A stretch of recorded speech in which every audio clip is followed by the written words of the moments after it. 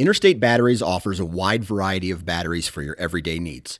Stop into one of their thousands of retail locations and talk with a battery specialist about batteries for your truck, trail cameras, and even those weird batteries for your rangefinder. Interstate Batteries even offers cell phone repair in certain locations. For more information, visit interstatebatteries.com. Interstate Batteries, outrageously dependable. The Houndsman XP podcast is fueled by Joy Dog Food. Joy Dog Food has a rich tradition of supporting the Houndsman of America. Founded in 1945, Joy is proud of its history and the relationship it has built with the American Houndsman.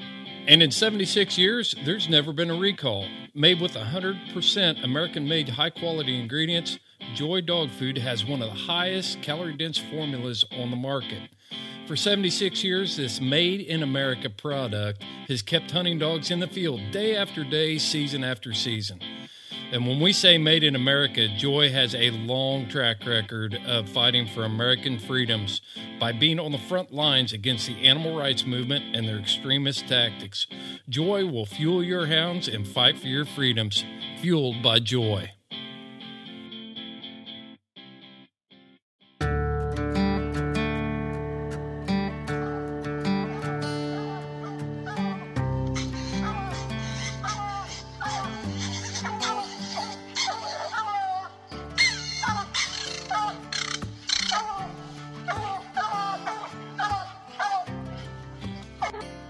This is the Houndsman XP podcast.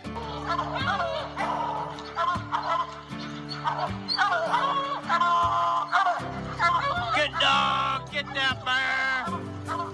Get that bear in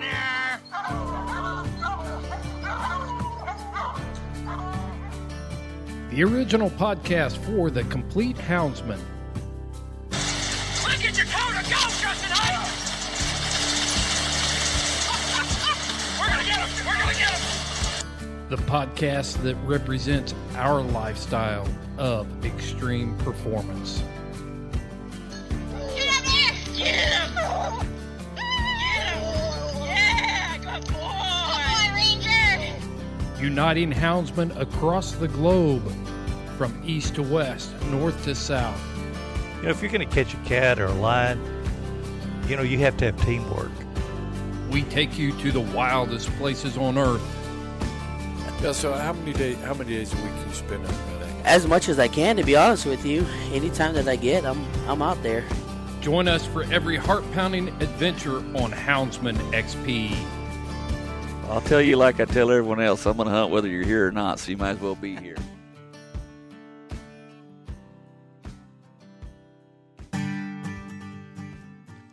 It is time for a point blank. It has been a while since we've had the wacky crew from Houndsman XP together to talk about all kinds of random stuff, recap episodes, and just tell some off-the-wall stories. We're going to talk about hunting season recap, our recent travels, some of the content that Seth has been creating over on Patreon. We're going to talk about what the highlight of our past hunting seasons were. It's all in here, folks. You're going to enjoy it. It's super laid back.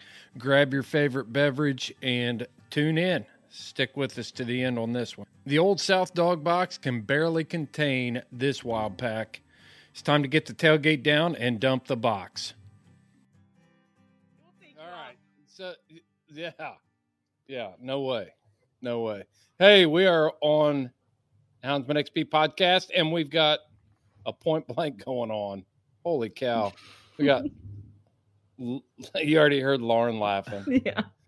Because we always have the best conversation before we hit the recorder. Best or worst, it's totally up for judgment. Well, sometimes we can't air what we say before or after the podcast, that's for sure.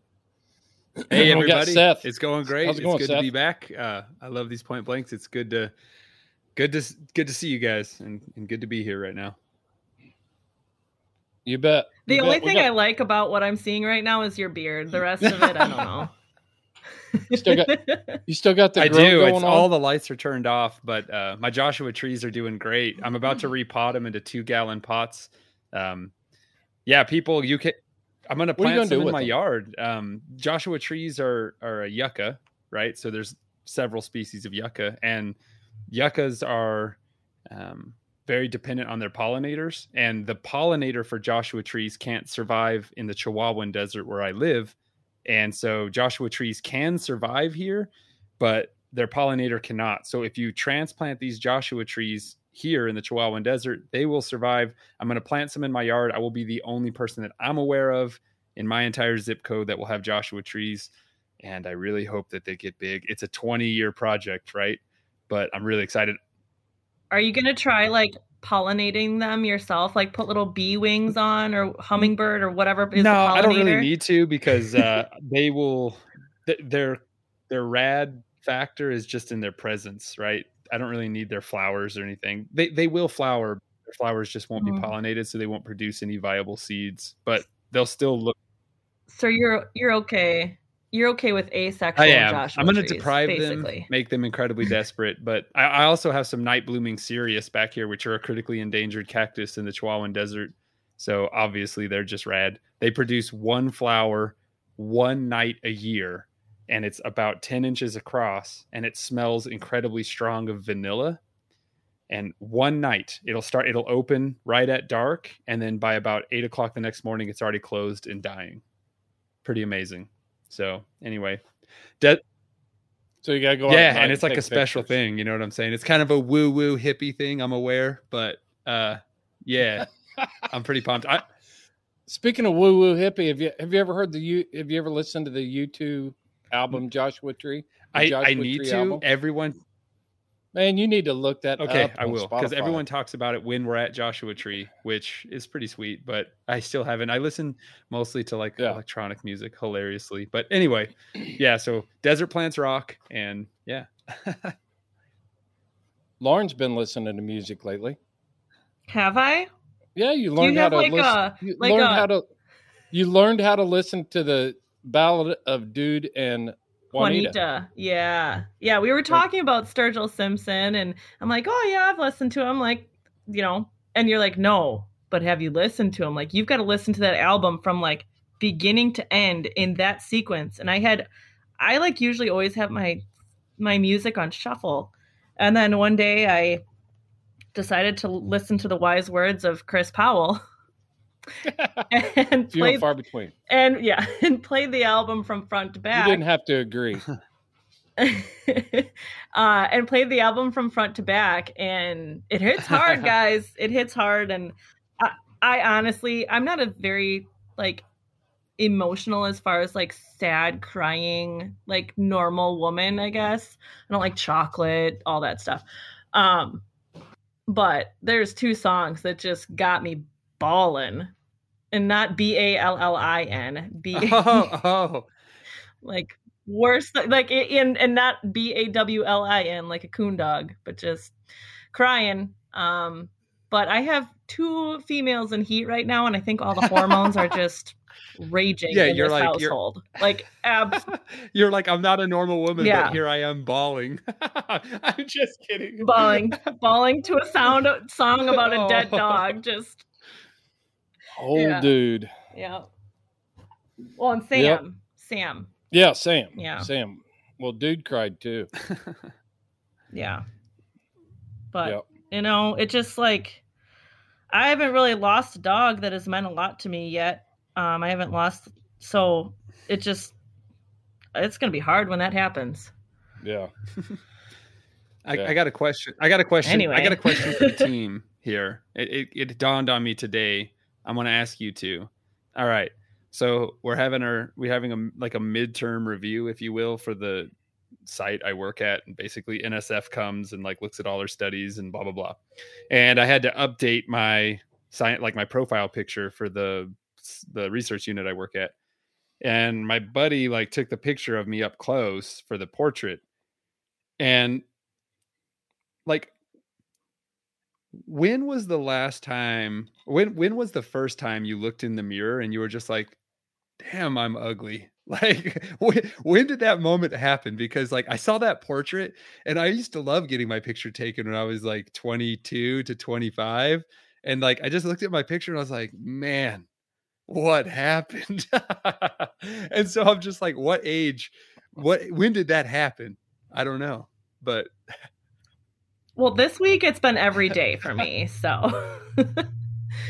Yeah, I would say like 30 maybe. I don't. Where is this conversation? Where? How we? Because I'm looking at myself in a webcam right now. Yeah. At 53, at 53, I'm living my best days. You look great. You've had a real glow up ever since you worked for Houndsman XP. I think that's what the young people are saying. Yeah, no doubt. Yeah. Wow. I think I had a glow down with my stress level that it has been since I started owning You hounds. had a dimming? Yeah. Definite dimming. Yeah. I think I need to go schedule some like facial peels and Botox and all that stuff. What the hell are we talking about? Let's get off of this subject right now and move on. We're doing a point blank and we're going to review some old episodes. But the first thing I want to talk about is the Go Wild app. Man, we launched that. I guess that's going to be part of one of the old episodes, and we'll just roll off into some side topics on that because I've got some thoughts on it. But we launched that episode with Brad Luttrell, and then boom, man, the hound community over there, they actually sent me a message, and then Brad Luttrell posted on Go Wild that he's seeing more success since he, with people migrating to Go Wild after that episode than he's ever seen on any podcast he's ever done. And they have a podcast, and they also, Brad Luttrell he speaks at the SHOT Show and, some places like that. So that's a pretty cool thing that houndsmen are eating that up. Heck yeah. I mean, it just, yeah. Thank you, Houndsman XP World. And also it goes to show that there's a lot more people listening to hound hunting content than you would think, which is amazing. Yeah. Yeah, it was so I joined, and it was a definite like learning curve because it's not like any social media that you've ever had before, kind of. It's actually more cool, I think. Once you get used to it, it's more cool because when you post, then you earn rewards. I've already used my rewards to I bought a Vortex red dot for one of my pistols I got a sticker. Yeah, I got some stickers too, but the first major purchase I got from my rewards was that Vortex Optics red dot, and it's really cool. And it was cool you go there, you interact, you get discount codes, and Go Wild is out there looking for deals like Brad talked about in the podcast for us, gear that we're going to use anyway. And if you go in that store and you look around, you look at shop, there's a lot of the gear. Huh? It's good stuff. It's quality stuff. Yeah, it's not junk. It's not junk. It's like there isn't as much hound stuff there as what I would like to see, but they do have a lot of Garmin stuff and things like that. But we'll try to be an influencer on Go Wild and point them in that direction of some of that relevant stuff. I actually had a conversation with myself today, go figure, that I was going to use my rewards to buy some turkey hunting stuff on there because that's something that I'm going to be doing. Yeah. Some of the weird nuances, though, are that's different is like posting trophies. When you post trophies on there, when you post bear, it gives you post that you are going to post a trophy picture of a bear. And then it runs you through a series of things and you select your method. Well, a lot of times the bears that we have pictures of, we didn't take them at all. So, I just figured I was carrying a handgun. Well, did you know? And I've actually messaged Brad a couple suggestions already that he was asking for suggestions. And you can offer suggestions for that. So we, even though you can claim a trophy, even though we treat and freed it, maybe in the future we can have instead of method of take be rifle or bow or whatever, it can be tree and free hounds or however it can be worded. Yeah. That was my thought exactly. And I was actually going to did you send that to Brad? Not yet. I send sent him 2 other suggestions about like tagging the lifestyle of houndsmen, because sometimes dog life will come up like automatically and you have to like purposely change it to... And we lost Lauren. Goodbye, Lauren. Well, we'll come back to Go Wild when Lauren figures out what happened to her connection. Are you back? And then tagging people after the fact. Well, you She must didn't have even missed. skip a beat. No doubt. You completely dropped out of this thing, and then you came back. So, I'm very, very sneaky. yeah. What'd you say? You said something about tagging people after the fact. Yeah, tagging people after the fact. Like, let's say you make a post. Like, I tried to tag you in a post after the fact. I had written it. I'm like, oh, shoot, I should tag Chris in it. And I couldn't, like, actually tag you, like, make it blue. Mm-hmm. When you're going into, like, edit post Oh, I got creation. you. So, I'm going to try something here real quick. I'm going to see if I can see what you're talking about. So, what like, other if weird you guys, things like, have as you houndsmen, we're building our audience there, and we're building our platform, or, you know, how we're interacting with it. So if you guys have suggestions, make sure you send them a message, because the more integrated it is for our lifestyle, the more we can grow and communicate and network. I'm gonna And build try to that positive image. Yeah, the tree and free thing is a great idea. Holy smokes. That is one thing. I guess I can whole stuff. It's not the same. I'd like to be able to see them up there. Okay, so I just edited one of my posts, Lauren, and it let me put you in blue there, but I don't know that you actually got the tag. Right. Yeah, like when I went to edit, it put you in blue, but then when like I saved it, I see it. didn't. Yep, I got you. I'm Yeah. with you now. Yeah. That's So and don't think that anything is set in stone, guys. If you want to Mhm. make changes, suggest it. And that's the cool thing about these guys. I've had a couple conversations with them this week, and they're humble. They're super humble dudes. Brad Luttrell, you know, when he told me in the podcast, he's like, "I'm totally unqualified to be the CEO of this company." You know, that made me laugh, but it also made me realize that you know, he's willing to take suggestions and things from the public. So that's how you develop a brand right there. Absolutely. I mean, Yep. Yeah. I wish, well, yeah, tech sector is such a rewarding and daunting thing to build on. That's for sure. Being humble is good. I guess. Yeah. No, we cannot hear Ridge in the background, Lauren. Okay. Well, now I'm unmuted, but when I asked that question, I was muted. Yeah. But No, I haven't heard him. It has been the worst spring that I have ever had, having male and female dogs here. Holy moly. Can't do that. If you want to keep them like we do, you can't keep them. Can't do that. I am trying to come up with a plan to build a kennel, like, on the back of this 80 acres. So he can just live his life out back there. Just during take your this dog's time. retreat tie out back there and go back and visit him once in a while. You think he'd get eaten by wolves, dude? Well, you know, there's wolves not even 10 miles away from my house, so you never know. Then you got wolves there. If you got them 10 miles away, you've got them.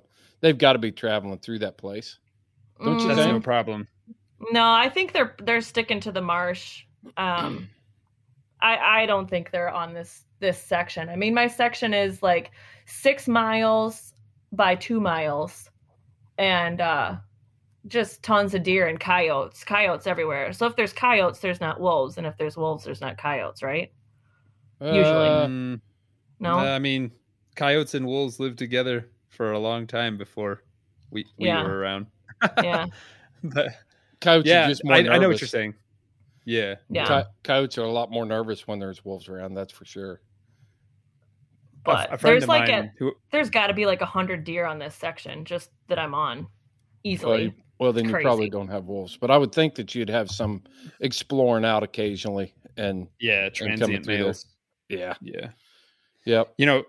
I was shocked. Every time I go to North Texas, I'm just shocked at the density of deer and pigs. Like, I just cannot believe how many hoofed mammals can survive in a small area. It's just crazy. And where do they go? In the daytime, it's just nothing but wheat fields endlessly, and then these like incredibly thick areas of brush, but they're not that thick and wide. They're quite narrow. And at night, you just drive through there with your thermal, and you can just see, just dozens of deer in every single field, pigs everywhere. It is incredible. It's incredible. Yeah. I want to talk to you about that North Texas trip on this Point Blank too, Seth, because you had a big time. But I want to get back to Go Wild real quick and tell people that houndsmen, if you're not looking at Go Wild, you really need to go check it out.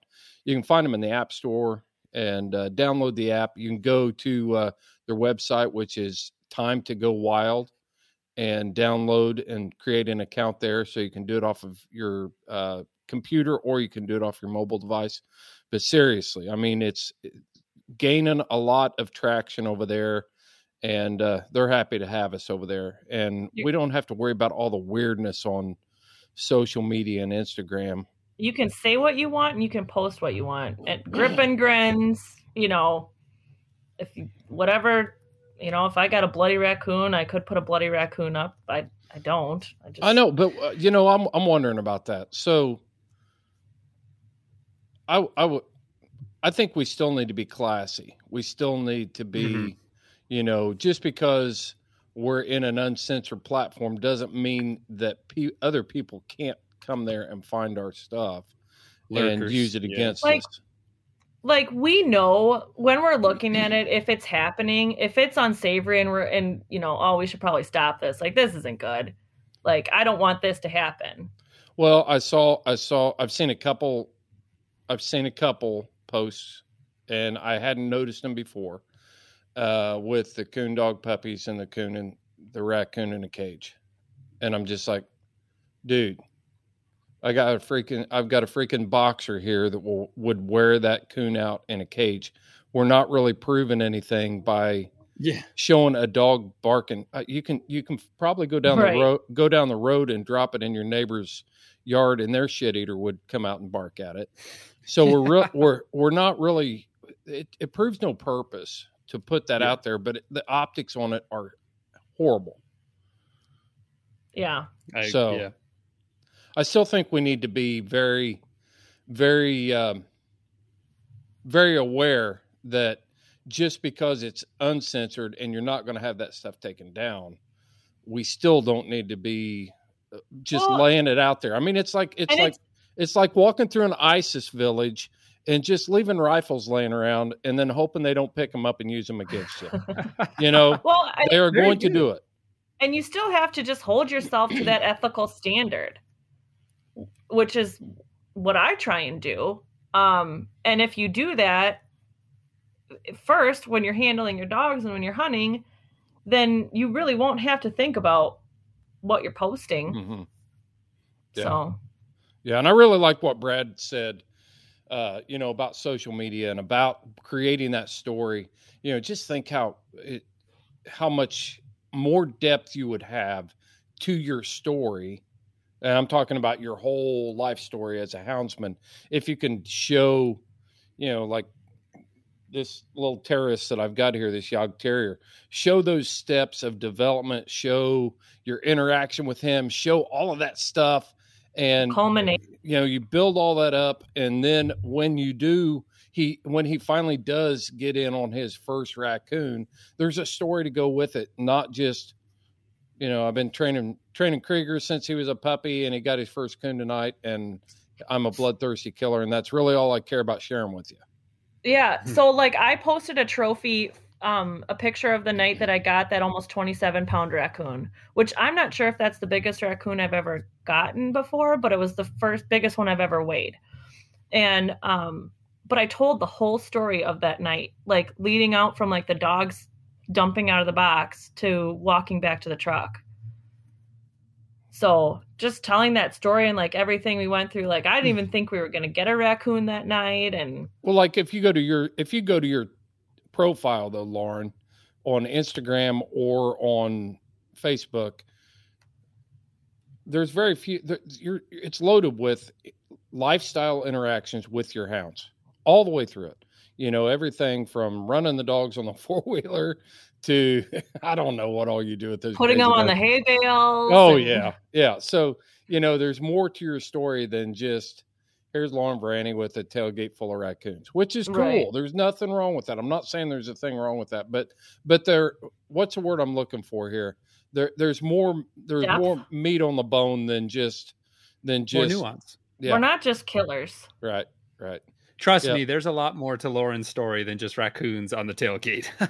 Yeah. I don't know. Sometimes that just seems what it is. I'm just some hick from Dodge County. Yeah. laying them up. Yeah. So, Seth, you've been doing some traveling, man. I want to talk about that trip you took. Your first experience with hog hunting with dogs. Yeah, man. Go for it. All right. Well, you made a couple tailgate talks about it, right? I did. And so they were recaps of the trip. And so the patrons have had first go at this when it was raw on my mind still. But yeah, I went to North Texas. I've been there several times, both for work and for play. And I have a really close family friend that lives there in Wichita Falls. And Michael Sula, he's been a frequent guest on the Patreon Tailgate Talks, and he's just an all-around great guy. I met him through the show. So I love when fans reach out. Quick tangent. I've met lots of New Mexico houndsmen through this show reaching out to me. I love to meet my fellow New Mexicans. And so, guys, if you're around, I'm going to put some stuff together. But back to Texas. So my friend Michael's been hunting with a gentleman named Dean Ross, and he was like, yeah, come on down, let's hunt. And Dean, he just hunts in a whole new way, kind of with the modern, with the Garmin, which has kind of changed everything, how we houndsmen utilize our dogs. He's kind of breeding this dog that is kind of an all-in-one for his area. And I love Dean. He was really knowledgeable. He was incredibly nuanced. He was very well-spoken, which I really like to hear when someone has a really fresh idea and they can articulate it well. He brings these massive, powerful running dogs. They look like a huge coursing dog that can not only go out and catch a pig, but they can also trail a pig and get a pig held for you. Like a running catch dog is kind of what he called them, a finder holder. Mm-hmm. And so what blew me away more than anything in this trip, and I'm just going to say this boldly and right now into the world, Dean Ross has the best trained dogs I've ever been around in my entire life, bar none. Like, I couldn't believe how well behaved, well trained they were. We backed up to his pins. He unloaded some, just said, get up. They just rode on this flatbed of his pickup all day. We had dinner in the middle of downtown, cats running everywhere. They just stood on that truck. They never left. We drove around. We got some gas. We did all our stuff. They just ride up there perfectly. We drove by hundreds of deer. Nothing. Javelina, no problem. As soon as they see a pig, he goes out. He slows the truck down. As soon as it comes to a stop, he just makes like a little kissing noise, and they just take off into the field, and they catch this like 190-pound boar. And okay, like, it's amazing to watch something so powerful be controlled by these dogs. Tough is like 135 pounds. Gideon was like 140 pounds. These are massive dogs, like 30 inches at the shoulder. Yeah, they're incredible. And they just cleared this barbed wire fence like it's nothing. It was unbelievable to watch these massive dogs just jump a giant fence like that and take off into this field and catch this pig in a race. So I'm all pumped. We're coming up. They have this pig under control. I've been around wild hogs a bunch. They're super intimidating animals. And those dogs had that pig completely under control. I wasn't worried at all. I felt perfectly safe coming up on that pig. And Dean was like, hey, what do you want to do? I was like, honestly, like, I want to see you catch this thing alive. And so he did. He like flipped it and hog tied it right there in front of me. It was amazing. And honestly, a feat of strength. Like, a pig is super powerful animal. So it was amazing. He tied it, and we brought it back alive, and we sell it to these hog buyers. And in Texas, there's an industry to sell these wild hogs. Mm-hmm. And it's pretty incredible, the whole infrastructure built around this animal. I didn't know any of this stuff beforehand. Animal. Right. And so like the small ones and the sows are sold as food, and these big boars are sold to like trophy outfits for hunting. So Dean makes a great side money catching pigs, and he also feeds his dogs with these pigs. So he has like no dog food bill, which I need to hunt something more substantial than a jackrabbit. My dogs eat that thing in like 5 seconds. That's extreme performance, man. The story you just told. Yeah, and I mean, what I loved about him is, again, he was humble to a fault. He was confident in his animals, but he was just super humble. And he was like, I'm going to hunt my dogs in 3 ways tonight to show you what I'm really working towards and what this foundation I'm trying to build. He wants dogs that will ride on the truck and do what he calls crop hunting, where they'll just like chase a pig down in a crop and catch it. And then he wants them to do where sometimes the pigs, like, because we're hunting in a full moon, so we're seeing them out there in the full moonlight. So you got to have good eyesight to do this kind of hunting. But the pigs are way out there in this field. You can see them black specks out there. Sometimes they just run into the brush as soon as they see a pickup running or hear a pickup. They just take off into the bushes. Mm-hmm. So he wants a dog that he can lead out there. They'll pick up the scent of the pig, take off into the woods and catch one. And then he also wants a dog that he can just walk through the areas that pigs are and just go out and hunt and find one and catch it. So the first he's looking for trail dogs, free cast dogs, and running catch dogs all on the same dog. Exactly. He wants one dog that'll do it all. And he wants a dog that doesn't, he knows that in the olden days, this wouldn't work because like they don't bark. So they caught a pig 900 yards away from us and we had no idea, except you look at the Garmin and you're like, whoa, they're caught because they're right together and they're not moving. So they have one caught. And so running through the brush at the Texas brush at night with your headlamps through like pig infested woods at 900 yards of that was pretty intense. I mean, I was getting slashed to ribbons running through there. It was crazy. It was so fun though. And I was so impressed because we were just walking and those big old huge, this is what blew me away when we're walking out. So we free cast those dogs and we were just hunting in this bottom and they are just walking with him so calm, hunting like a really around us, like a bird dog almost. They pick up the scent, they take off into the woods. Boom, they go off. And we're just watching the Garmin. And 900 yards out, they pull a pig up. They catch one. We run to him. We dispatch the hog with a boar sword, like a 14-inch knife, which is unbelievably effective. It is like super quick. I was amazed, and it's amazing. Anyway, so then we bring the dogs. They just go out they walk with us like 5 minutes. They catch another one 500 yards away. And I was just like, wow, this is incredible. Yeah. And so then we go back to the truck, we drive some more, and then we intentionally scare the pigs into the brush. And then we get the dogs out and walk them out there, which was amazing because picture this with me, everybody. It's a full moon, beautiful night. And you just saw the pigs run into the brush. You're hyped up from all that action like an hour ago. It looked like Dean was leading 2 lions with him because they're so big and athletic and powerful. As he's walking in front of me, like in the moonlight, there's just these 2 30-inch dogs like walking right at him with heel. And then he just walks up to where the pigs were and just says, go hunt. And they just go catch one. They go into the woods and reel them in like 10 minutes. It was amazing. I'm still, you can hear how pumped I am. Yeah, no doubt. Did you record anything with Dean?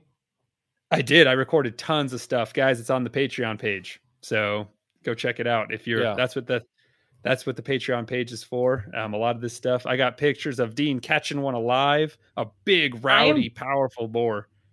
I am just jaw dropped right now about like just the whole thing you just said, like from how well these dogs are trained to how the different ways that they hunt to like. Are you not scared that you're going to accidentally get a dog with this 14-inch sword? Like, no, not at all. And that's the thing that Dean stressed is how big and powerful these dogs are. They control the pig. He was telling me all this before we went hunting, and he is 100% serious. Like a little, like a 50-pound pit bull getting up on a pig and catching it. Its center of gravity is below the pig's head, is how he's explaining it to me.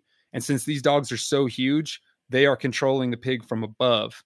And so he's right. I mean, they had him locked and he was immobile. And the coolest part of this was that when he had the pig caught and he had the pig down and he had the rope getting ready to catch the pig alive, all he had to do was just be like, off, let go, and just kind of pat him on the head. They just let go and calm down immediately, which I was just like, Totally Holy smokes. capped the drive. Can I just at that point? Yes. Yes. send my dogs to boot camp there? I mean, like just for the for the training. Yeah, and that's what unbelievable. He's like, I don't reward them until they've de-escalated. And I was just like, I have it all on video. So patrons, check it out. I mean, you can just see it for yourself. As soon as they let go, they just calm down. And the one just sit down behind him, just sitting there. I was just like, as he's like tying up this pig, I was like, oh my gosh, this guy's a wizard. This is amazing. So I was just blown away. The whole experience was perfect. And that is some of the best hound work I've ever seen.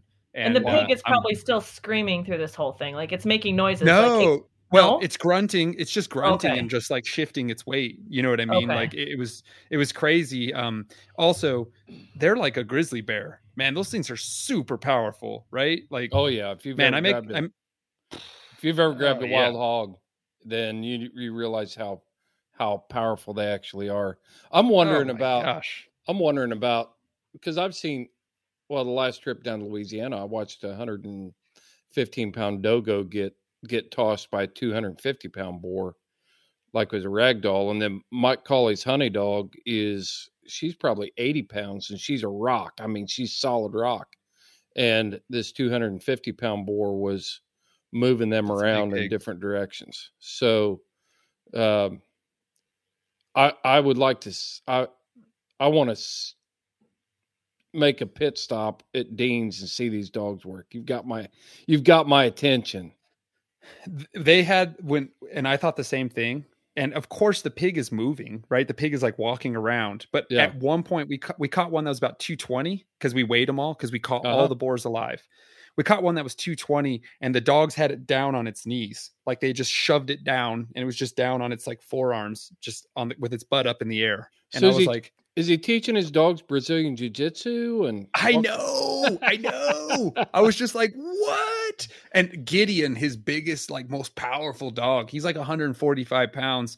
He is so athletic. It's unbelievable. Like, I mean, Do they just have, a like- barbed wire fence. they're like go Irish ahead. Wolfhound type stuff.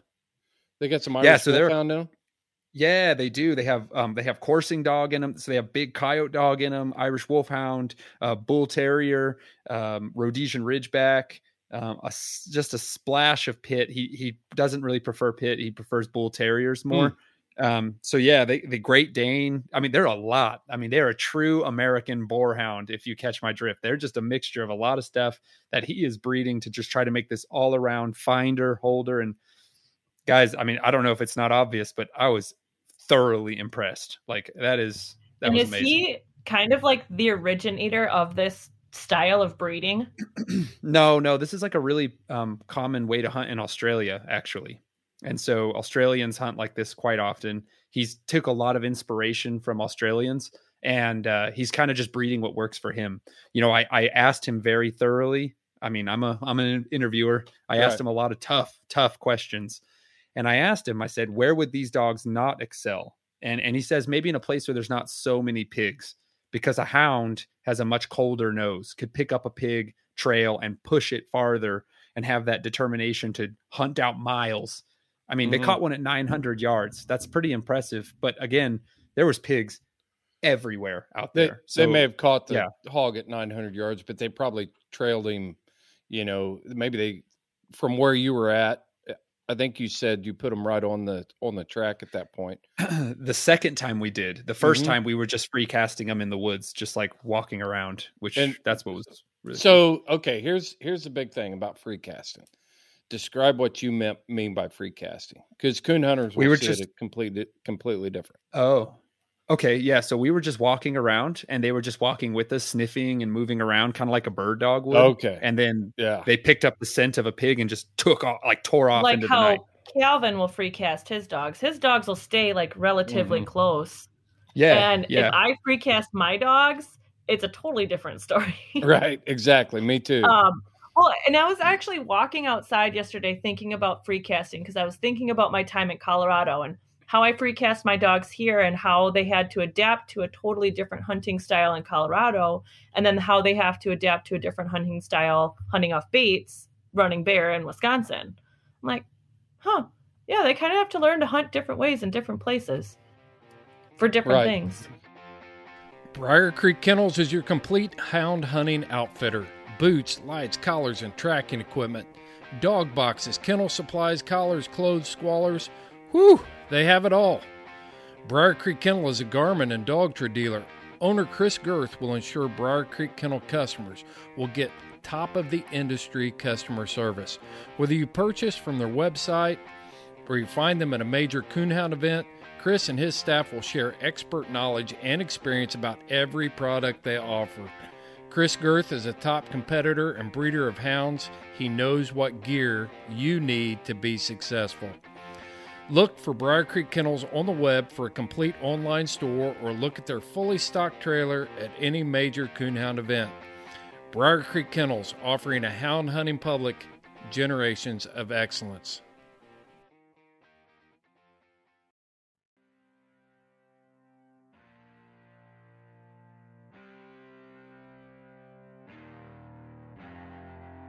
Houndsman XP is very proud of our partnership with the organization Freedom Hunters.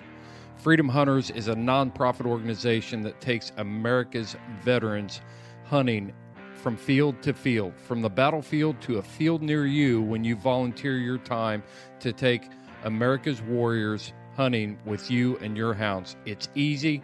Go to houndsmanxp.com, click on the partnership tab, and it will take you to Freedom Hunters. You can go direct to their website to make donations at freedomhunters.org. Support America's heroes. Let's pay it back. Visit Freedom Hunters at freedomhunters.org or go to houndsmanxp.com and you can find them on our website, From Field to Field.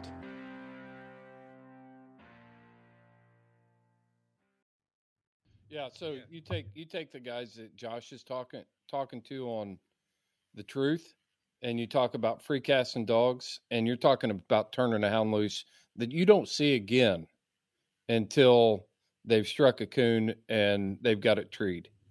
You know, so that may be that may be 3/4 of a mile. Yeah, that dog could just book it out of the country, and it might pass some raccoons on the way just to get out and get away from everything. Right. So it's the first time I was out west and I was in Arizona, and the guys we were bear hunting, and they said, "Oh, we're going to go up here and we're going to free cast dogs." And I'm thinking, well, this is my game, you know, line them up. We'll cut them loose down through here. And we get to the top of this overlook, this big valley running down through there. And we're going to hunt through this 6 miles of drainage there and drop down in there. And they're like, okay, we're going to bring them up here and we're going to free cast them. And I'm thinking Indiana coon hunt, line them up, boys, get ready to cut them loose. And I cut mine loose and they take off and bust into the brush and they cut their dogs loose and they're walking around. And then they walk them all the way through there. I said, what are we doing? what are you guys doing? I said, why don't we let the dogs go down there and hunt this whole area out? And when we'll be able to hear them strike a track and we'll be able to hear them get treed or see which direction they're going. It's like, no, we walk them through here. I'm like, dude, this isn't how we free cast dogs in Indiana. But I wasn't in Indiana. It was still a good experience. I'm not cutting it short. Yeah. And that's the thing, too. It was very... Go ahead, Lauren. I had a similar experience in New Mexico when I was up in the Sierra Blancas. And it was the first time I had free casted on big game up there. And it's like, well, you better get your walking shoes on because you walk your dogs. And all the rest of the dogs stayed like relatively close. And mine had no idea. And they're just like, gone. Yeah. In my world, you want to hunt like we did with Dean. I mean, you want to keep them close and walk with them and then let them bust up a hare right next to you, because nothing will make you more angry than when you have a good pack of dogs that are sticking close and you have one dog that's like 400 yards out that jumps a jackrabbit 400 yards away or whatever. Even if she jumps, I say she because Calypso, even if they jump a jackrabbit like 100 yards away from you, that your pack has to gain that 100 yards difference while that hare and that other dog are running at full steam away. So you want your dogs close together to work as a team. And I'm not speaking for the pig dogs. I'm just speaking for my world there. But yeah, the thought of just like letting them go running into the night, that's That's pretty crazy. I don't know if I'd be cool with that, but It's like it only works on raccoons, and that's it. Yeah, I was just, man, I really am. I'm grinning ear to ear because it was an incredible experience. I love to go out with someone who's a master of their craft like that, and it was just that's what I've always said. It's so cool to go around when you see people. I mean, you just know it when you look at them and you see how they interact with their dogs and the way they handle themselves, like at a bay up. There's so many things that you know when you're in the presence of a houndsman. You know, you just do. You look at them and you're like, man, they make it look effortless. Yeah. Yeah. And Now- what I knew when I showed up to his house, there was a mountain of pig bones in his backyard from where he feeds his dogs pigs. And I was like, this dude's catching pigs. All right. Yeah. We're going to see some get caught. And Michael was like, this guy's super legit. We're going to catch some pigs. And I was like, yes. Can't wait. Yeah. See, I think my first hog experience should be something like that versus like, here, Lauren, go follow these dogs into this swamp and just be our entertainment. You would definitely be entertainment in the marsh. That would be, yeah, it would be crazy. You're entertainment anywhere you go, Lauren. Yeah. It's chaotic enough, just, you know. And I don't even, the problem is that I don't even try. It's just, you have to just laugh at me because chaos follows me, or I run That's into right. chaos, or, you know, I live with it and I'll own it. Yeah. I'm going to give a quick shout out to the Beagle guys too, because I traveled. This is all on the Patreon. Hang page on, as well, hang on. everyone. Don't I got something else to say. You said something about knives and about how effective hear it. killing knives with knives were. And a lot of people, sometimes I think they look at that and they think that's barbaric, you know, to Yeah. kill hogs with knives. But the hogs that, I mean, I have, over my lifetime growing up in rural Indiana, you know, we've butchered a lot of hogs. And we've always done it with a rifle, you know, to dispatch the hog with a rifle. I'm telling you right now, the hogs that I've seen killed with a knife die much quicker, much cleaner. I mean, it is instantaneous and overt. It's so fast. In the video, my first one, I stabbed my first pig. I even audibly said that. I was like, whoa, that is so effective. And the key is to have a good blade, razor sharp and, and long. Yeah, you can't have these little tiny weeny things. I stabbed a 210-pound boar. Like, you know, this thing was about 13 inches long, unbelievably effective. Like Right. it's incredibly humane. Like, I mean, the pig is unconscious in seconds from the blood pressure drop. So when So, yeah. we take these guys on these freedom hunters hunts, I try to run them through everything and give them, because there has to be some kind of you got to have a safety briefing, you know, the safety meeting before you go out there. Yeah. But serious anyway, animal. this last freedom hunters deal, we had this hog caught, and we walk in there and got it caught by the back legs and got it anchored, and turn around, and this our veterans walking through the marsh with this knife already out, and he's like 10 or 15 yards away, and Larry had his back to him and turned around. He's like, whoa, you know, but just thinking about that in a hazardous situation, it's like your mom telling you not to run with scissors, you know? Yeah. It's like, come on, guys, you know, there's no reason to have you don't have to unsheath the sword when you jump out of the boat, you know? We've got time here. Don't run with scissors, get and don't go through the marsh with your boar sword. So there is some etiquette there, but yeah. So, go ahead, Seth. Talk about your rabbit hunting. This is a Seth Hall show. Go ahead. No, I didn't want to make it long. That's why I said quick shout out. There's a lot of Beagle activity happening on the Facebook page right now, on the Facebook group. Oh yeah. And I just wanted to see make a quick shout out that, golly, that was such a good time. I've gone on about it, but Beagle guys, they know what's up. That was so fun. So yeah, I just wanted to say that quickly, that those little stumpy dogs can boogie, and they can show you a great time. It's They can free cast out and get you a rabbit. Have you ever I just love the way they sound. Have you ever watched Becky Dwyer's videos with her beagles? Have you ever watched many? Oh yeah, my I gosh. watch them and I listen to that thing and I'm like, holy moly! Like you get used to it after a while, but that thing can scream. Yeah. I loved it. One of them sounded like a parrot in the woods, just like I'm not going to do it live. But Oh, you need to. You just did. Yeah. And I was just like, yeah, they were a blast, man. It was so fun. That I loved it because it was everything hunting. It was everything about hound hunting just on a tiny scale. Like the rabbits only run like 100-yard loop, and there's rabbits everywhere. So it was just action. Very fun. Very fun. So okay, I talked about the episode that I like. We covered the Patreon stuff because Seth, I think that was valuable what you captured for Patreon. Lauren, out of the last few episodes, which ones have you got takeaways for? Which episode?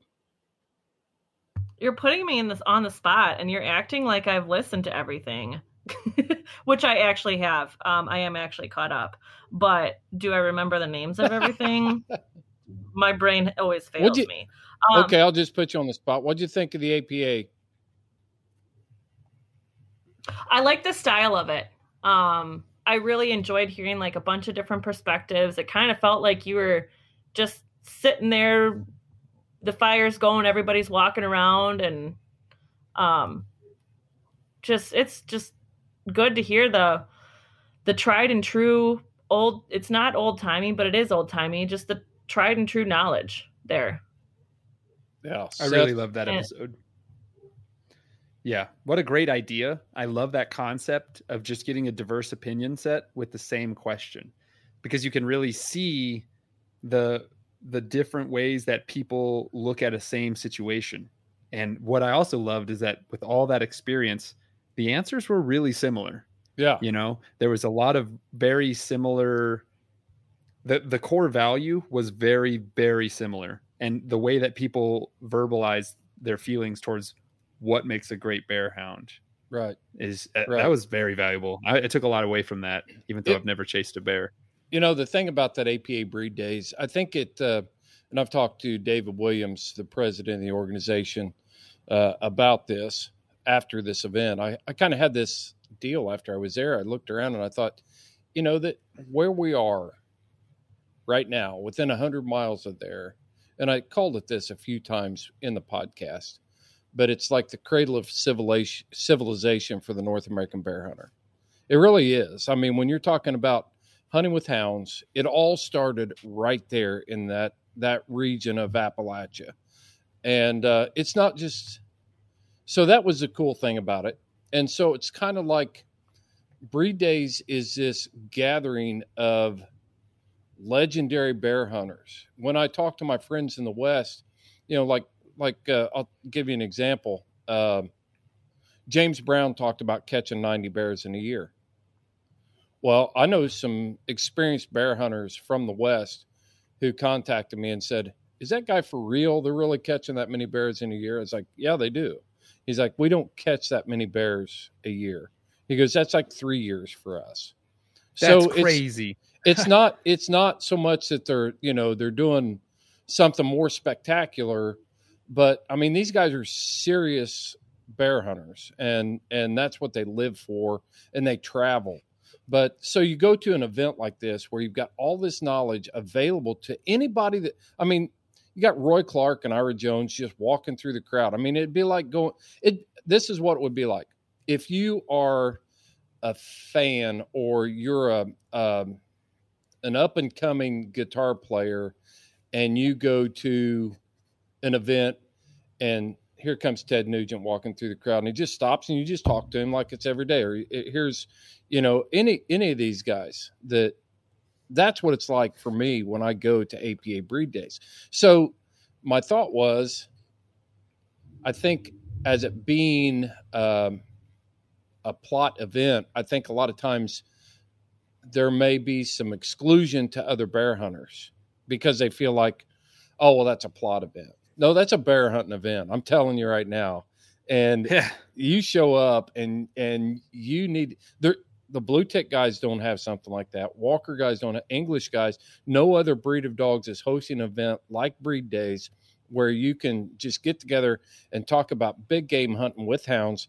And we all need to converge on that thing and blow it up. It's a beautiful facility. I'm telling you, great big, huge lodge, cabins. It's a camp was what it is. It's a Christian camp. And then that weekend they converted into the big game hunting mecca. And it's cool. I would love to cool. go there. I was going to say, I've never chased a bear, and I don't think I ever could with my mutts, but I would love to go and learn. That would be amazing. Yeah. So count me in next year. Yeah. So the reason when I set that one up like that was because I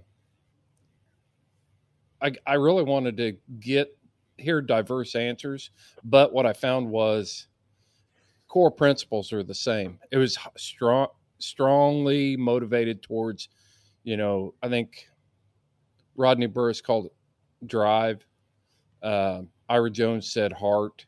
I think Ray and James Brown talked about heart, but it's all drive, that drive in the dog to be able to do that. And I really that like it's one basic thing. It boils down to that. I also really like that every answer had that same, I like grit, but not too much grit. And that was, I think, really an important thing that you learn from listening to good bear hound people, is that they all say that same thing. And so that obviously must be super important. I just, every one of those guys were like, I like a tough dog, but smart. And I guess tough and dumb don't last, and weak and smart don't get up on that bear to put him in a tree, is how I've kind of interpreted that. Well, it's like Roy said. He said, a dog that you get hurt on the first day of season that misses the entire season, it isn't good for you. I mean, it's going to happen regardless. But if you're breeding for that much grit and that's the focal point of your breeding program, then you better be a good vet. You're going to have a lot of dogs. You're going to have to be a good vet yourself, or you're going to have a job where you can afford to pay vet bills, or like Lauren said, have a lot of dogs so you're not sitting the season out. But I look at that kind of mindset as kind of part of the whole hunter development thing that we've talked about before, stages of hunter development. Nobody wants the dog that's a sissy, that's coming out of a bay, running away from a bay. But as most of the experienced bear hunters I know went through that phase where they thought it was cool to have dogs that were suicidal, gritty type dogs. And then as they keep doing this over time, they eventually learn that's not so cool. I want to know, when these dogs are puppies, if they can see some kind of quality in that puppy, like you can see independence in a puppy and a couple other things. You can see drive in a puppy, like even when it's 8-12 weeks old. But when it comes to grit, is there something we can identify when we've got a litter that we're like, this one too much, no. This one's just right. Like Goldilocks. I think the answers to that question are going to be answered here very shortly. We're not going to let the cat out of the bag, but we've got some pretty cool stuff coming for Houndsman XP, and questions like that are going to be answered regularly on the Houndsman XP podcast. But here's my experience from it, and this isn't spoiling what's coming up, but screening puppies is, Mark Dufresne and Heath Hyatt talked about it in the episode that I recorded last year at APA Breed Days, and putting like streamers on the fans while they're young puppies. You put that fan. I talked about it. The puppy comes out of the doghouse and just walks over and looks at the fan, and the streamer's blowing, and man, they would just reach up and grab it and just shake it, want to get in a tug of war with those streamers on this fan. Whereas you've got other puppies that look out of the doghouse, and it takes them a second before they've got to see something else grabbing a hold of it and thinking, oh, okay, that must not be killing him. So, it looks fun. I'll go do it too. And then you've got puppies that just won't come out of the doghouse. So you look at the boldness, and as you develop these puppies, my experience has been as you develop these puppies and you watch them, then you can see which ones are bold. Like you take Well, I'll use this Yog Terrier. That puppy is not afraid of anything, nothing. But he's not suicidal stupid either. If I've thrown, he's got a high prey drive, high ball drive. I can retrieve or throw a retriever dummy anywhere, and he's going after it. I mean, I don't care where you throw it. If it's in a dark place, you can throw it in the closet. He's in there rooting around looking for it and things like that. That's all indications of drive in a dog. Now, here's a question, and I know I kind of know the answer, but I want to hear what you think. So a common way to decide if a dog has drive for my world is to use a flirt pole, which is like a feather or a sock or something on the end of a string with a pole. I have 2 dogs that could not care less about a flirt pole, even when they were little tiny babies. And one of them, Pronto, is hands down my best rabbit catching dog.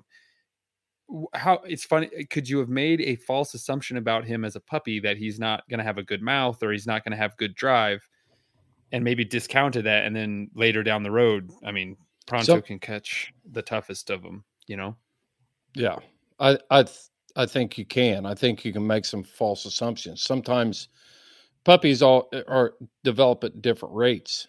So I think, puppies develop at different rates.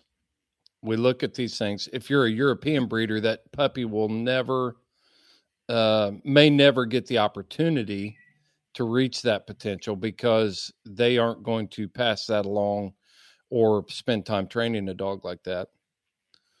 But yes, I think they're absolutely late bloomers that figure it out.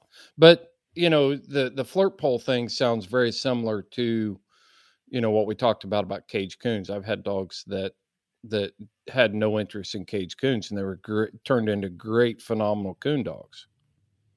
So that's a common thing that a lot. Well, and I've seen dogs interested in cage coon and turn out to be horrible coon dogs. Ridge is not interested in cage coons right now. I can say that. He's interested in a different kind of mammal. He's got a different. No, he's interested. He's got reproductive drive going on right now. Yeah, he's interested in caged beaver. That's what he's interested in. Well, and I was wondering, it's been so rainy and gross out, but I was like, if I went hunting, I think he could flip that switch off and go hunting just fine. You probably should take him, but and know. Burn off some of the steam. But yeah, getting back to the drive thing and puppies and things like that, you look for those nuances. You got to look for those things that you see that you can work with, and I think a lot of successful houndsmen find, like me, I know what I like to see, and I know what I've been successful with in the past. If you give me a different style puppy, or, I'm probably not going to be successful with it. If it's, how do I want to say this? If I have the chance to select the puppy that I want, there's a lot of things that go into that. I've picked that puppy for a reason, because something about that puppy attracts me to it. I like the way it carries itself. I like its personality. I like its boldness. I like all these things. So I'm going to put more effort into developing that puppy. If you just drop me off 10 puppies here at the house and say you want great dogs out of all of them, there's going to be puppies in the yard that I don't like. And subconsciously, whether I like it or not, I'm not going to put the effort into that. So that's what's so cool about diversity among houndsmen, because we can all make our own decisions, and we can find our own style. Yeah, in a prior episode, you had talked about how a dog just wasn't working for you, and you sent it down the road, and it turned out to be a great dog for a different handler. And you've experienced that yourself, vice versa. I just sent a puppy out of here that he was showing great potential. He was hunting good. He just had some weird quirks around the kennel that I was like, life's too short.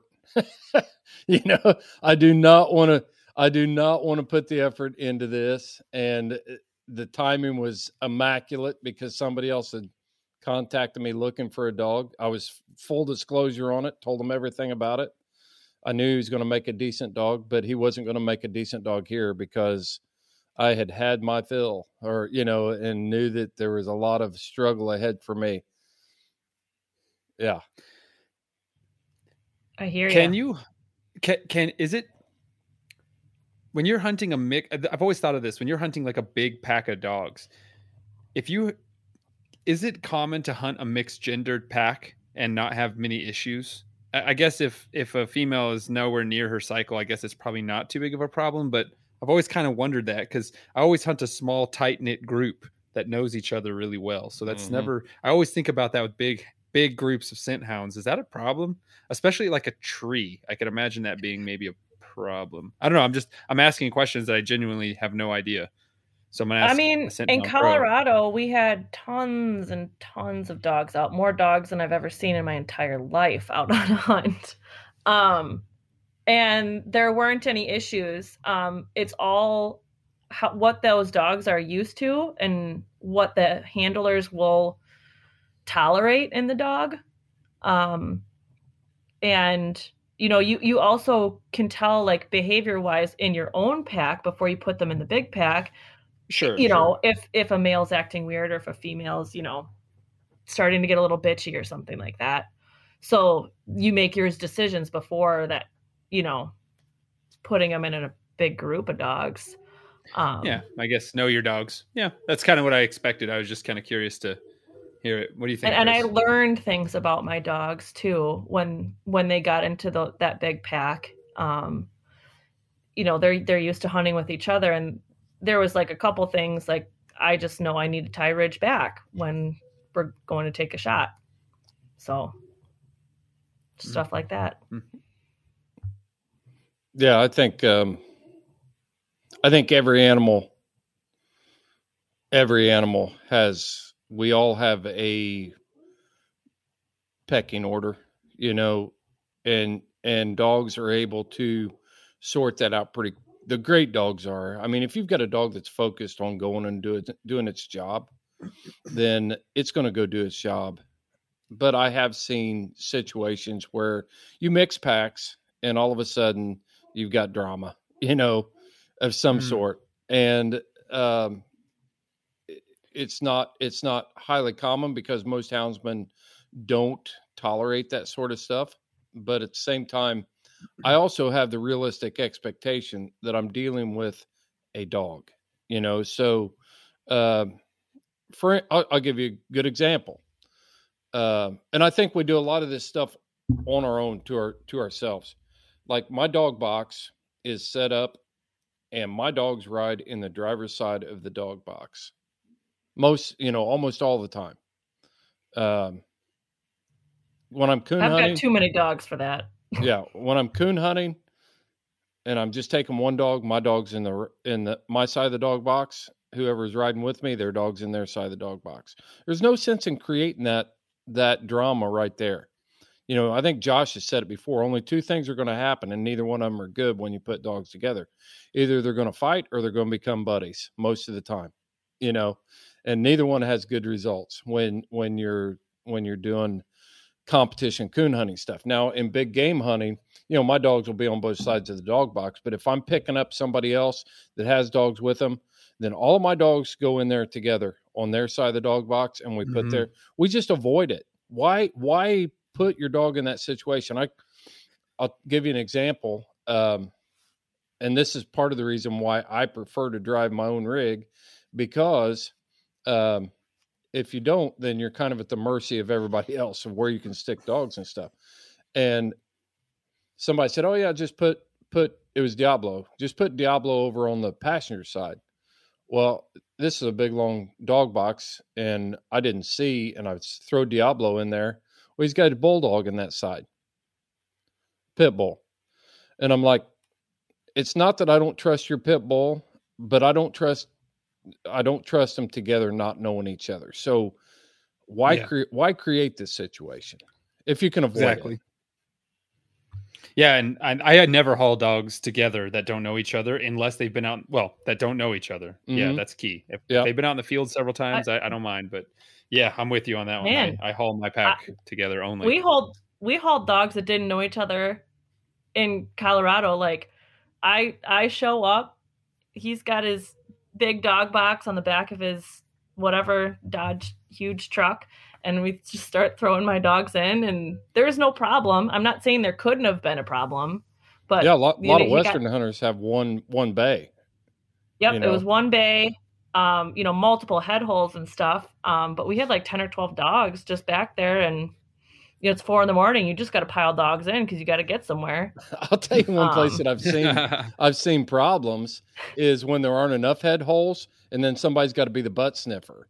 Especially if you've got a dog, especially if you've got a dog that's used to having, when they're riding in my truck and they've got a head hole like in my side by side, boom, they get their heads out, and dogs enjoy doing that. My new dog box doesn't have head holes on it; it's all closed off with bars too close together. But that's where I've seen problems at times. Is nobody wants to be the butt sniffer, so they're both trying to get their heads out of the hole. Yeah. I've seen that. You know what I thought was really cool though? Like it was like a vibe check, kind of good vibe check. So we're at a tree and it's time to do the business, and they have trained all their dogs. You can just say, hey, like get back, back off. So the dogs come away from the tree, off the tree, and just keep treeing, but like very far away back by us.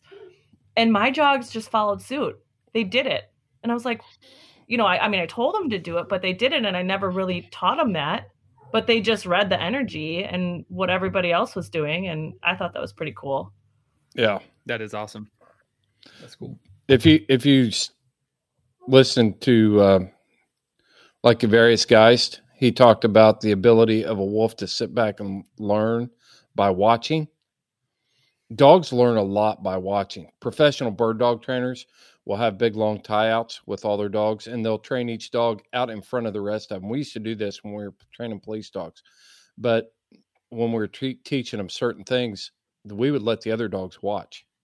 It's beneficial for them when they can watch. Well, they learn so much from even other dogs. Like when when I used to have a finder dog, they learned so much just by watching her body language. When she was about to find a jack, they got very fired up. And so they are paying attention a lot more than we think. And yeah, they do copy. I mean, they are a pack animal. They copy each other. But yeah, they're smarter than we think. That's for sure. For sure. And they pick up, they learn and they communicate that in ways that we're still learning as handlers and houndsmen, the nonverbal, the ear set, the way that one of them carries a tail, just there's so many little bitty things that they do that we miss that the dog doesn't miss. They don't miss it. Oh, I am learning so much about body language with me bringing in random new dogs to the kennel, and that they don't always have the same vibe. I've got to be on high alert and watch that body language and learn it. Yeah. Let me ask you something, Chris. You've asked me, you've asked Lauren. I'm going to ask you. Tell me a high point of your season this year. You've got to have a bunch. You've been traveling a lot. Oh man, I just kind of take it all in. I high point to my season. Just some high points. Man, I had a great time bear hunting with Heath Hyatt and Forrest Red in Virginia this year. Had a great time there. Met some super guys down towards Tazewell. Steve McBride and Scott McBride. Hunted with Jacob Campbell. We had a great time on that. And there wasn't for me, it wasn't anything that I don't mean to sound arrogant about this, I guess, but maybe hunting has started to take on a different value for me. Where the relationship part of it, I guess this is what I would tell houndsmen. Don't pass up the opportunity to build good relationships. It's Steve and Scott McBride were great. And, I've got got places to hunt over there anytime that I want. We had a wonderful time where we communicate back and forth. Even now, we're going to hunt together again this year. Jacob Campbell and I became a lot tighter as far as relationship wise, and that's cool. And for me, that was the highlight of the season was being able to travel around and get to know people. And I watch them and I learn things from them, and I try to absorb knowledge from them and how they operate. And sometimes you've got to be the person that imparts the knowledge, but you know, being a guest, then it puts you in a position where if you've got any manners at all, you don't impose yourself on them. Mm-hmm. Yeah, I mean, it was just cool. You know, that whole group that hunts with Heath over there, Wesley Woodyard and Paul and I mean, just all of them were great dudes. And that was a fun thing for me this season was being able to go around and, like, I'll give you an example. So I was hunting like 3 days and coming home for 4 days. I'd hunt 3 days straight and then pull out of there, come home, take care of things around the house, to catch up on Houndsman XP business, all that stuff. And then, you know, I would send somebody in the group text where we hunt today. And so they'd say, hey, we're hunting here. And so once I got to that area, I would just get on the radio and say, where you at? And, you know, I'd just fall in and figure out where I needed to be. And that was kind of cool, being able to be involved at that level with different houndsmen from different areas. That was the most rewarding thing for me. You have moved in your stage of hunter progression towards the end where it's not towards the end. Hunter development. Thank you. I'm not towards the end. No, for real though. Yeah. But you've done all the experiences, and now to you, it's being part of that network. It's part of sharing those experiences with other people that have had a life journey similar to yourself and people that are new. Part of it is, and he's still open to doing things a different way too. Yeah, I do like seeing the different ways people do things, and a lot of it's regional. You know, that's one thing that's really cool is it's regional, because, you know, when I'm hunting west, it's me and the person I'm hunting with a lot of times on this huge range, and we won't even pass another bear hunter.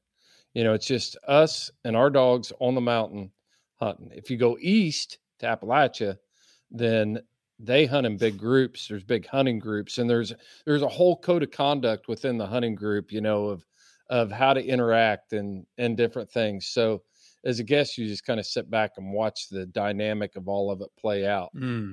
Yeah, it's kind of cool. I've been bear hunting one time, and that's how it was for me, man.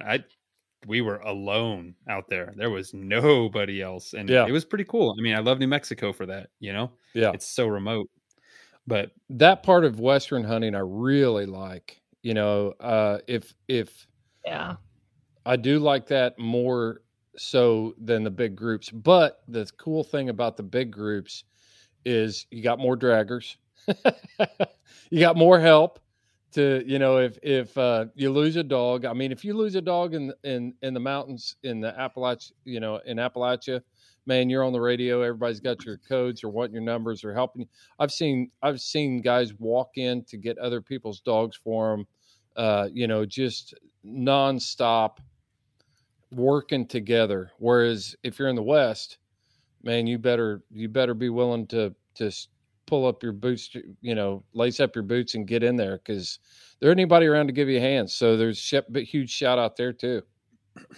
Yeah, I saw it when I was out there. We lost a dog for 24 hours. Yeah. So, yeah. And that's what I was talking to the guy I was hunting with. I was like, what happens when they run into the wilderness? He's like, we're going. I was like, okay, cool. That's what I was hoping you'd say. But yeah, when they run 12 miles into a no roads area, you're like, okay, here we go. After looking for 12 hours, it was like desperation at that point. And But you talk about like hunter development stuff. Maybe it's just that I've gotten to the point where I realize that dragging bears out, is the work part of hunting. That's for the young kids. Yeah. So, but you still do your part. And so, maybe that's why body counts aren't as important to me anymore. As far as we all like to kill bear though. We do. It's fun. Lauren, what about you? What's a highlight of your season, girl? Well, I've never killed a bear, so I'm still waiting on that. I don't know when I will either. Like, I'll know when I'm ready for it, and I'll be excited, to have it all come together and do that. But it's not on my like, man, I gotta kill a bear. Like, it's just not about that for me. It'll be really cool when I do. You want to know a shocker that probably shock our audience too? I've never killed a raccoon. No, that I've never killed a bear. Oh, I've never killed a bear. It's every time I've been in that situation, it's either been a tree and free, or it's been a deal where we've got somebody else there. We've got somebody. Well, and you don't live in a state with bear tags either, right? So, but even at that, that's never been. I've only killed one mountain lion. All the mountain lions trees I've been to and stuff, only killed one. But there's always somebody else there that has more desire to kill a bear than I do. So I let them do it, and I don't know how many bears we killed this fall. And, I've just never been in that situation. Now I thought I was going to this fall. I had a bay up on the ground and I was ready to kill one, but it climbed a tree. It was a good bear, but I was in there by myself and I thought, I'm going to kill this bear. And then everybody's going to have to quit what they're doing and come here and help get this bear out because I can't drag it out of this hole. And you were all alone. Yeah, I was by myself. And so the dogs had this is a pretty good boar, probably 180 to 200 pound boar, backed up against a tree, and Cajun, Diablo, and that crazy pup that I shipped down the road had this bear bait up, and I walked in there, and he's just sitting on his butt looking around, and I'm thinking, okay, well this might get Western here pretty quick, but as soon as he saw me, he scurried up a tree, so then he's out of the way, and I'm like, well, I'm not. There's no reason for me to kill this bear. Yeah, that is the upside to hunting. That's the upside to hunting a 8-pound animal. Yeah. I'm never not in the mood to drag a jackrabbit out. But a highlight to my season, like as far as like fall to the end of raccoon season in February, like which season are we talking about? I mean, well, we talked about Colorado already. That was phenomenal. I think that stands alone on its own. But we'll talk like coon season. Highlight of my coon season was getting River started and seeing her tree her first raccoon and get in on a bay up, and I hunted pretty hard and it was pretty cool. You want to talk about a puppy with a box of rocks in her head. When she came to my house, Lauren brought River when she first got her to my house. Every time Lauren let her out of that camper, she'd run right up to my fence and get mauled by my greyhounds. Every single time. And I was like, what is this puppy doing? Like, oh my gosh. Yeah. Well, and then she learned really quick, I guess, only with my dogs is I think she must have got in by Cedar when Cedar was eating. And remember when she got that gash like on the side of her snoot? Yeah. And Cedar just got her. It hasn't happened since. But I think she's finally getting some brains to her. She was kind of a slower starting dog. I didn't get her interested in raccoon till she was like 8 months old. She wanted nothing to do with it before that. And the rest of them were... That is not slower starting. Well, the rest of them were faster starting than that. We'll just put it... I've been blessed with Maggie, Piper, Ridge, and Cedar. Like, they all just took it right away and were just naturals. And 8 months isn't slow starting. But, not at all. I was worried. That's a whole different podcast topic. Yeah, I was worried, though, but it finally clicked. I don't know. I'm just bebopping around, seeing what'll happen next. I don't even know what the future holds for this year. Don't know my plans. I guess it's relevant because my season's coming to an end and now my rest time starts. So I just extrapolate that to everybody else. I'm like, how would your season go? And everyone's like, it's still going. Or mine's like, it ended a long time ago. Yeah. I mean, like field trial season is starting. If I wanted to get into competition coon hunting, that's really starting up again. Fleshing season has started. So I've got like 40 raccoons in my freezer that I've got to flesh. Oh, your guys' faces when I'm talking about that. Oh my gosh.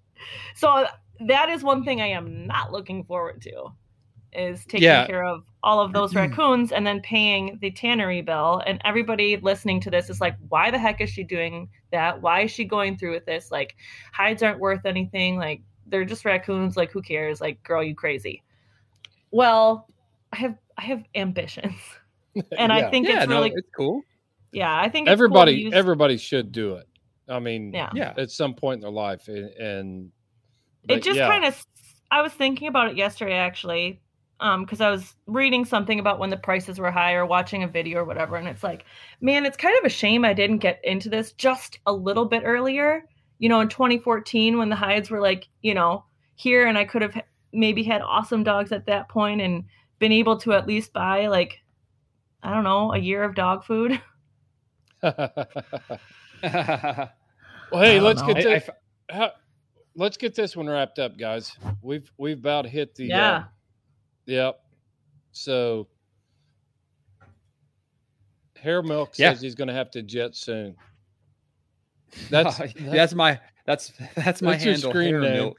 I've got to go tame the beast outside that is the Rigimal. Yeah. Yeah. Well, hey, we had a crowdcast with Friendship Kosher, and he was trying to say dog milk was richer than hair milk, and I was like, "Are you crazy? You're crazy, son! Nah, that explosive growth. It's got to be fueled with rich milk." Anyway, listen to the crowdcast. Chris, take it away, brother. Hey, why don't you close it out, Seth? Oh, well, I mean, that's not me. I thought you were going to have something profound to say, but I'm just going to keep it short and simple, you guys. I always love talking to you guys, and you guys, I'm just going to do a shameless plug here. You guys, we talked a lot about stuff that's on the Patreon page. So if you want to check that out, you can go to patreon.com, search up in the top right search bar for Houndsman XP. You can also just go to our website, houndsmanxp.com, and you can find Patreon there. There's all kinds of cool bonus material. I'm posting videos from all these hunts I'm going on, from the beagles to the pigs. And every week we're posting bonus mini podcasts, you guys. And I'm interviewing awesome guests and fans of the show who reach out to me. And I love to talk to you guys. I mean, to me, the greatest reward for working for Houndsman XP, besides meeting Lauren, is meeting the fans, hanging out with you guys, like going and traveling and getting to see all kinds of cool stuff all over the country that I didn't think would ever be possible. So that stuff's on the Patreon page. And I do want to say that. And so thanks everyone for that. And well, before we, then we're not done yet. Cause I do have some profound things to say. Longest wrap up ever. Yeah. So no, we got to come back to this. So the reason you need to join us on Patreon is because, for one thing, it supports this show. The other reason is we've got some really cool stuff coming for prizes. We've been working hard to get those prizes pulled together. We've got, I think the Patreon drawing is the next Patreon drawing. This will be this week. And next Tuesday, the 12th. It'll be the 12th. 7:30 p.m. Eastern. Yeah. So this will be coming out on the 11th. And, yep. So we're going to do it on the 11th. So tomorrow night, we will be giving away a Whitaker Brothers Garmin holster. And you saw a short video on my profile of this Garmin holster, and I did it no justice. But it is, I mean, the highest quality leather work that you can find. I mean, it's beautiful. Josh Whitaker. I'm not sure if Jason does leather work too. Because I haven't talked to him about it, but I know Josh does. I mean, he's got a pair of mountain lion chaps that he made that are unbelievable. But yeah, so Whitaker Brothers, and then we've got InstaPrivy. We've got new sponsors, couple new sponsor shout outs. One is Cajun Lights. Cajun Lights is coming on board, so they'll be providing some lights for giveaways. Old South Dog Boxes, we've got a $500 gift card coming for our annual drawing for $500 off of a custom built dog box. And, so why do you join us on Patreon? Because we will pay it back. Yeah. Wow. Thank you, Chris. Besides all of the, all of the donation stuff. And are we going to talk about InstaPrivy and, right now we can, but I think Seth needs to do his own show on it. No doubt. I'm gonna make some waiting. ads coming up for InstaPrivy because that's a product that was built for us antelope and rabbit hunters. So yeah. All right, man. Well, I'll go ahead and close it out then. All right, that'll do it for this episode of the Houndsman XP podcast. Thanks for listening, everybody. Find us on Patreon. It's on our website. Hit the support button at houndsmanxp.com, and you can find us on Patreon. Until next time, you follow your hounds and I'll follow mine.